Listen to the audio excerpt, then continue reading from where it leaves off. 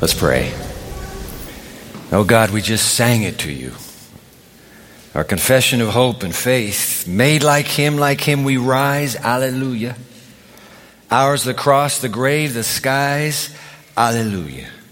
Lock that hope, lock that faith deep in our hearts as you speak to us now through your word, in Jesus' name, amen. The message that echoes from the empty sepulchre today catches us by surprise. Ain't no grave gonna hold my body down. Johnny Cash, the great American country singer, who, by the way, and you didn't know this, who got delivered from his deadly addiction to cigarette smoking by attending one of the Seventh-day Adventist Church's stop smoking clinics. They used to call it 5-day plan to stop smoking. You might remember that. Or then it became Breathe Free. And for the rest of his life, he carried in his heart a soft spot for Adventists. Johnny Cash, just days before he died, collaborated with a producer friend of his named Rick Rubin, and they recorded the title song on the album that was released posthumously, Ain't No Grave Gonna Hold My Body Down. One reviewer wrote it this way: when the recording was released on the posthumous album America 6, Ain't No Grave, came out in 2010, listeners encountered a fragility in his legendary voice that made the performance porous and transcendent. The Washington Post critic Bill Frisketts Warren wrote about it with these words: spiritual, even biblical quality of the music, end quote. The roots of this song are tied back to Negro spirituals in the late 1800s. Ain't no grave gonna hold my body down. Ain't no grave gonna hold my body down. When I hear the trumpet sound, I'm gonna get up out of the ground, 'cause ain't no grave gonna hold my body down. The Easter story, let me remind you, once upon a time, after the Sabbath, at dawn on the first day of the week, Mary Magdalene and the other Mary went to look at the tomb. There was a violent earthquake, for an angel of the Lord came down from heaven and, going to the tomb, rolled back that stone and sat on it. His clothes were white as snow. The guards were so afraid of him that they shook and became like dead men. Oh, I like the graphic way Desire of Ages renders this. He who had vanquished death and the grave came forth from the tomb with the tread of a conqueror. Amid the reeling of the earth, the flashing of lightning, and the roaring of thunder. Ain't no grave gonna hold my body down. Ain't no grave gonna hold my body down. When I hear the trumpet sound, I'm gonna get up out of the ground, 'cause ain't no grave gonna hold my body down. I'm so excited about this song, I want to start singing it. Can I get an amen to that song, by the way? Come on. Ain't no grave. Ain't no grave. That was a shout, by the way, that ignited the book of Acts.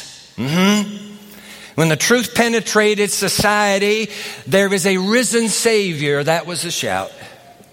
But what's so amazing to me, and I just saw it this week, and I got to share it with you, is a profound cause and effect that the message of the risen Savior produced in the lives of those who believed in the beginning. Story number 1, Peter is preaching his heart out. It's the day of Pentecost. 50 days after Jesus rises from the tomb, he's preaching away. Let's interrupt him in his sermon.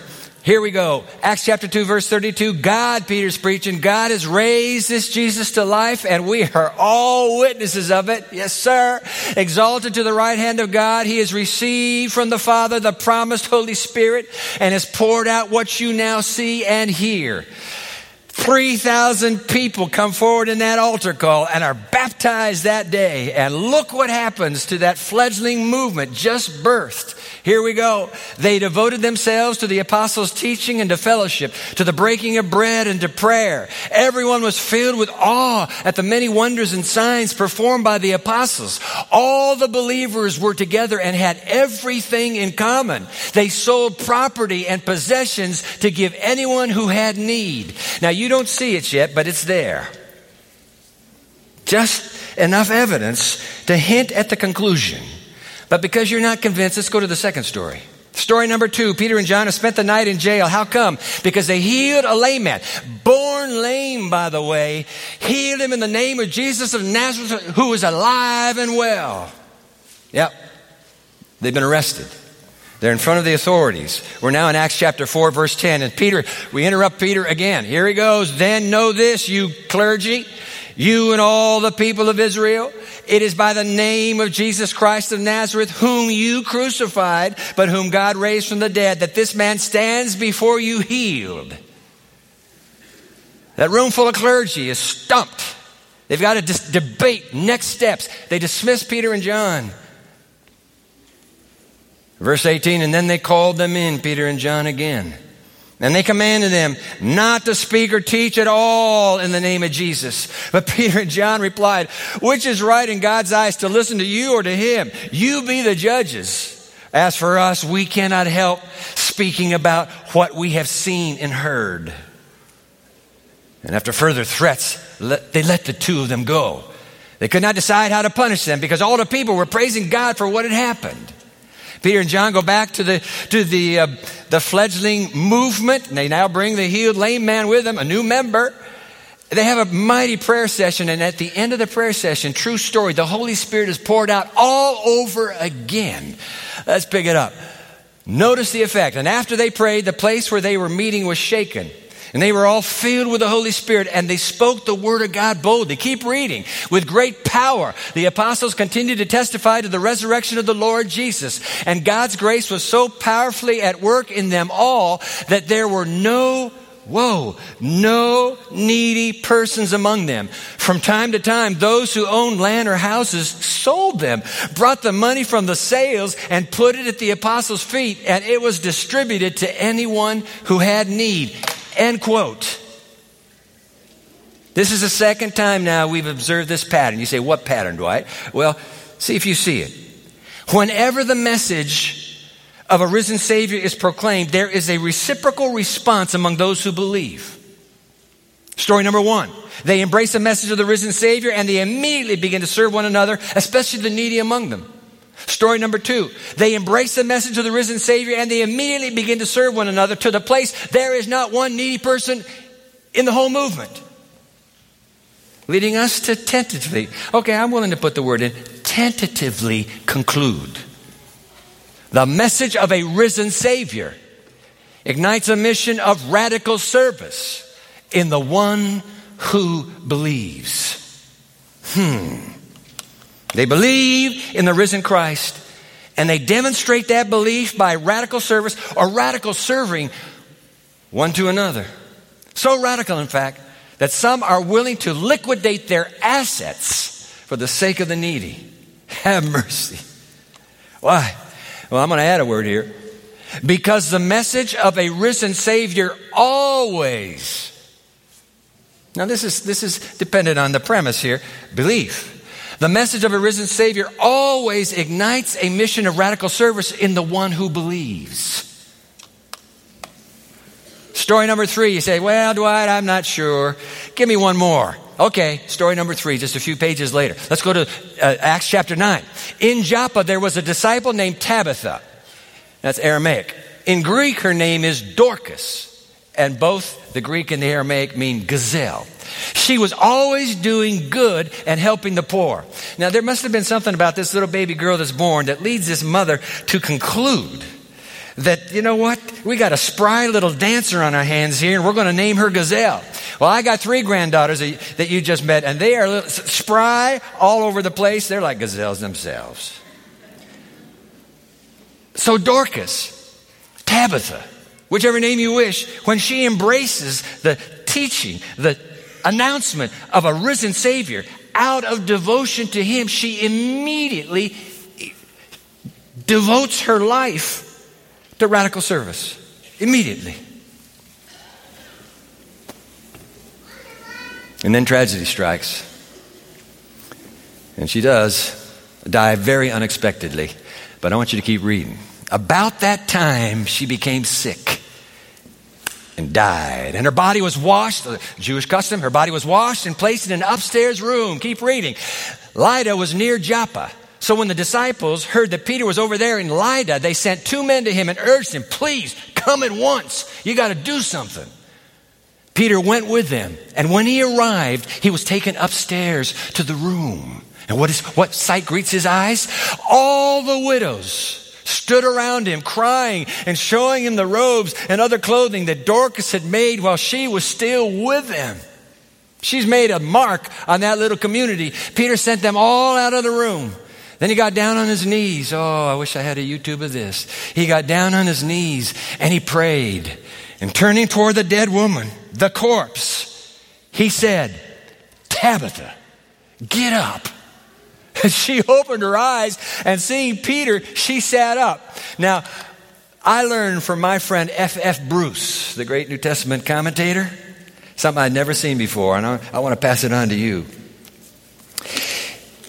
What is happening here, and you'll get it immediately. What is happening here is that Peter is repeating what he saw done when Jesus raised Jairus. Remember the ruler of the synagogue, Jairus, and a little 12-year-old daughter, she died. And Jesus raised the daughter. Peter is step by step. Watch this. First of all, he watched Jesus do this. Only Peter, James, and John were there.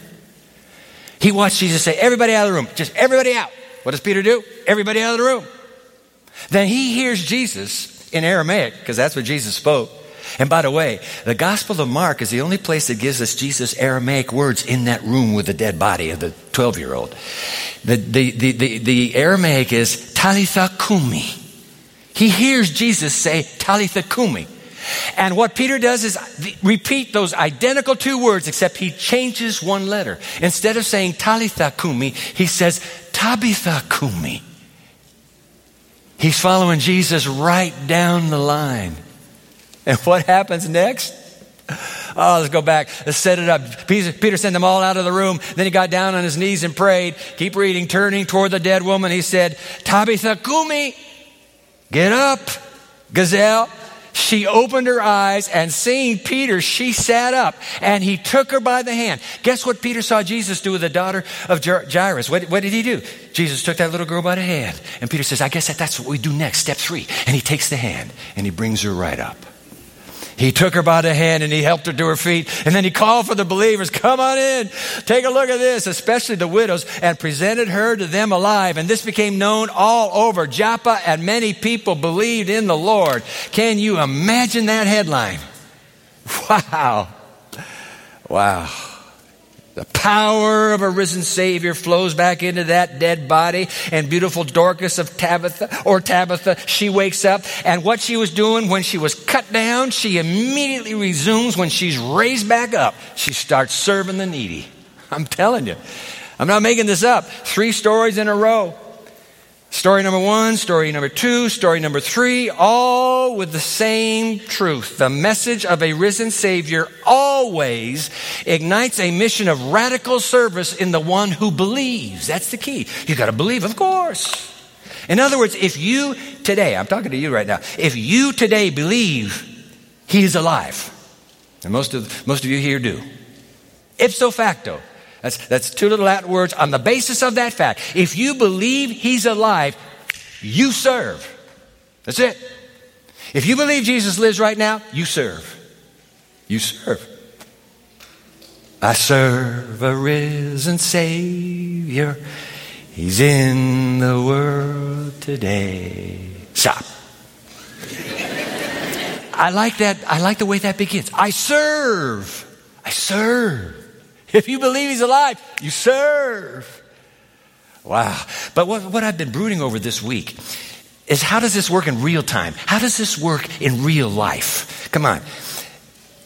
Here's the conclusion I've come to. Now, you're going to have to check this out, because I have no way to do but listen to what you say. I'm going to give you 3 givens, okay? 3 givens. And let's see if they help us. Given number 1. Put it on the screen for you. Given number 1, Jesus conquered death. Our greatest enemy, hands down, our greatest enemy, right? That's just a given. I mean, please. I traverse up and down the halls of hospitals in this county. I traverse up and down the roads of this county. I sit beside those on the edge, at the edge of life, on the verge of death. And you got to trust me, there is nobody that considers death good news. Oh, yes, the little caveat that you want to insert here. That's true. For some, death does come as a sweet release from the grueling battle to live. But otherwise, death is our mortal foe. Never make peace with death. What's that, Dylan Thomas? Rage, rage into the night. Don't go softly. Fight it. Death is an enemy. But thank God for the New Testament, 1 Corinthians 15. But thanks be to God who giveth us the victory through our Lord Jesus Christ. O death, where is your sting?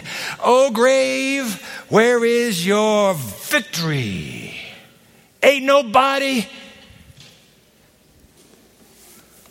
that you have, ain't nobody that I have, can be pinned down in that grave. Wow. Given number one. Come on, let's just admit it. Jesus conquered death. Amen. Let's go to given number two. Given number two. There is therefore, so following this little syllogism perhaps, there is therefore no other enemy that can successfully oppose him. Now this is really important because it's not just death that's our enemy. And if Jesus licked death as he did with his own mighty death and resurrection, there's nothing. Now here's the point. There is no one else that we need to fear. Do you understand that? In Romans chapter 8, what's that great line? If God is for us, who can be what? Who can be against it? Nobody. It's a rhetorical question. Nobody's against us. Not the enemy of fear. Nor the enemy of despair. Not the enemy of hopelessness, nor the enemy of helplessness.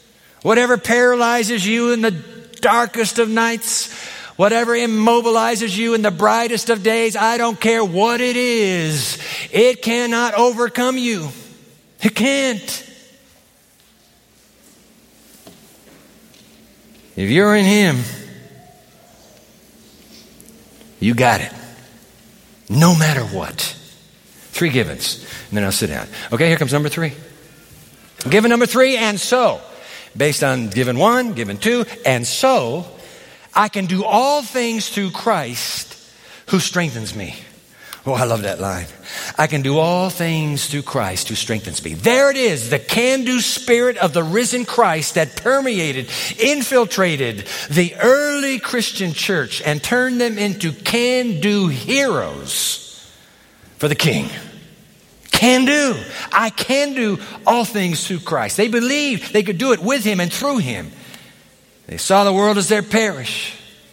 They saw their assets as their gifts and the needs all around them, their glorious opportunities. Man, this is perfect. Let's go to work. Sign me up. Robert Schuller, in his wonderful little book, Move Ahead with Possibility Thinking, I believe he's right. I'll put Schuller on the screen here. You can talk yourself into almost any attitude. That is one of the great psychological truths of the human race. We had psychologists in first service. We got psychologists sitting here, and they'll tell you this is absolutely true. You can talk yourself into almost any attitude. Most of us have too often talked ourselves into fatigue, talked ourselves into failure, talked ourselves into defeat. Man, I got a young friend that calls me every now and then. He said, "Oh, brother, you're not going to believe this. This is just, you should be working where I'm working." Oh, yeah? Yeah. I'm worn out. Not getting anywhere. Dead end. No. Don't talk yourself into almost anything. No. Not that. Schuller goes on. Repeat out loud, "I'm tired." Repeat out loud, "I'm finished. I'm through." And guess what? You'll soon believe it. Your mind will believe what your lips say. Be careful what your lips speak to your mind. Be very careful. The positive application, I like this, so this is the flip side. It not only works negatively, it works beautifully, positively. The positive application is equally powerful. I'm going to be happy today. I'm going to be courageous today. I'm going to be confident today. I'm going to be energetic today. I'm going to be kind today. I'm going to be loving today. And you say it, I'm going to be loving all the way through that day. And you know what? You will be loving. Through the power of the risen Christ, you will be. Yes, you will. The positive application is equally powerful. I'm going to be happy today, though the skies are cloudy and gray. No matter what comes my way, I'm going to be happy today. As the French author Colette viewed her life on the screen, Schuler writing, someone said to her, "Yo, girl, it looked like you were a very happy child." And she answered, "Yes, it's too bad I didn't realize it at the time." Most of us have no idea that what we're going through right now is actually good news. We're so convinced that it's bad news. It's just ruining my life. We have no idea that God says, "Come on, girl, boy, hold off. You can't see what I see." Wow. So what's that mean? Well, as Schuler put it, you can talk yourself into almost any attitude you want to. But I love the attitude. I love the attitude of the Bible. I can do all things through Christ who strengthens me. It's that can-do spirit that has led men, women, and children through the ages into radical service to their risen Savior. It's that can-do spirit. In the name of Christ, my risen Lord. That last Sunday, over 100 people, you saw it on the big screen, over 100 people. It was fatiguing, you bet. 4 hours standing the whole blooming time. But when Sunday was over, these over 100 went home with a sense of gratitude, a sense of being energized, because 41 little children that were sleeping on the floor in this county now are sleeping on beautiful beds with pillows and quilts and mattresses. What's wrong with that? All because they volunteered. You say, "Yeah, I can help. Sign me up. I'll do it. I'll do that." Wow. He said, "Dwight, listen, I just haven't been able to find a real need." Well, I'm glad you brought that up, because I want to remind you that we have a volunteer engagement committee right now that is working. And they're going to be working until July 1. And they have to fill, get this, 600 positions of men, women, teenagers, young adults, college students, non-college students. 600 volunteer positions by July 1. And I need you to know, there are a handful of volunteer opportunities, don't tell anybody, but have that have your name written all over them. No, I'm serious. Don't tell them I said that. They're ready to go. No, I can't. I'm not gifted. Oh boy, there we go again. I'm not gifted. You keep saying I'm not gifted all day long, and guess what? You're not gifted. I'm not smart. Oh boy, that is the biggest lie in the world. You're bright. Can do. I can do all things through Christ who strengthens me. Yeah, but I can't get up in front and preach. I don't want anything that has me getting up in front and talking. America's number one fear is public speaking. No, I'm not going to do it. No, if that involves that, you just count me out. I want to tell you something. You can do it. I want to pick on my son sitting on the front row right now. When he was in college here, Glenn Russell, everybody knows and loves Pastor Glenn Russell, Dr. Glenn Russell. He took a bunch of college kids over to Zimbabwe. I think that's what it was. Yeah. And Kirk was going to preach for the first time in his life. I was not in town. I was at a camp meeting when he called and talked to Karen. His first words, Karen said, "Hey, how'd it go?" He said, "Boy, it went, but it wasn't pretty." You know what? This boy can get up in front of anybody today. Talk to anybody. He wants to. Why? Because he did it anyway. If you let your fears proscribe you, they stop you. You can't live by your fears. You have to live by faith. I can do all things through Christ who strengthens me. You can get up. That job may say, "Hey, girl, you're going to stand in front of a group of kids." That's okay. I'll stand in front of them. You'll eventually stand in front of a group of adults and you'll be fine. No, you get the point. No, I can do all things through Christ who strengthens me. So, don't you think the risen Christ has the authority to give you the ability to say the very yes that the church is needing from you? Just say yes. Sign me up. Of course he has it. For you to be the very servant of Jesus the church needs, like Dorcas and Peter and John and the healed lame man? Of course. Oh, I serve a risen Savior. But I love the way it begins with serve. I serve I serve a risen Savior. He's in the world today. I know that he is living, whatever man may say. Now listen. I see his hand of mercy. You see that? I see his hand of mercy. There's no Jesus' hand will never show up. You're the hand. It's your hand of mercy that Jesus uses. I see his hand of mercy. I hear his what? Voice of cheer. And Jesus is going to be speaking into the job that you take on. You'll be speaking. He's using your voice. And just the time I need him, he's always, what's the word? He's always near. Sing it with me. He lives. Christ Jesus lives today. He walks with me and talks with me along life's narrow way. He lives, salvation to impart. You ask me how I know he lives within my heart. Oh, hallelujah. Put it on the screen one more time. Therefore, I can do all things through Christ who strengthens me. Sign me up, Jesus. Let me find a need and I'll fill it for you, Jesus. I don't care when you need me. I don't care where you need me. I don't care what you need from me. I can do all things through you. Sign me up. And if you're willing to sign up, I need you to contact me right now. I'm going to put a number on the screen. I wish you would text one word to this number, and I'll write a letter for you. Let's put it on the screen. This is, if you'll just type up in the number space, 269-28-12345. This is our standard number here. Everybody in Pioneer knows it. But you don't have to be from Pioneer to do this. And then text the words. That's all you do. Just sign up for. 2 more parts and it'll be sign up 6 and the series is over in 2 Sabbaths. Just text in the word sign up for and there will be a little letter. And I need you to send this letter to the Volunteer Engagement Committee. It's not that complicated. Here we go. Dear Volunteer Engagement Committee, here's my name. Sign me up. I can do all things through the risen Christ who strengthens me. If you'll just hit send on that, we got the rest of the information we need. We'll be back in touch with you. There will be a volunteer opportunity with your name written all over it, and I have no idea what it's going to be, but you're going to love it. Why? Because in the power of the risen Savior, I can do all things.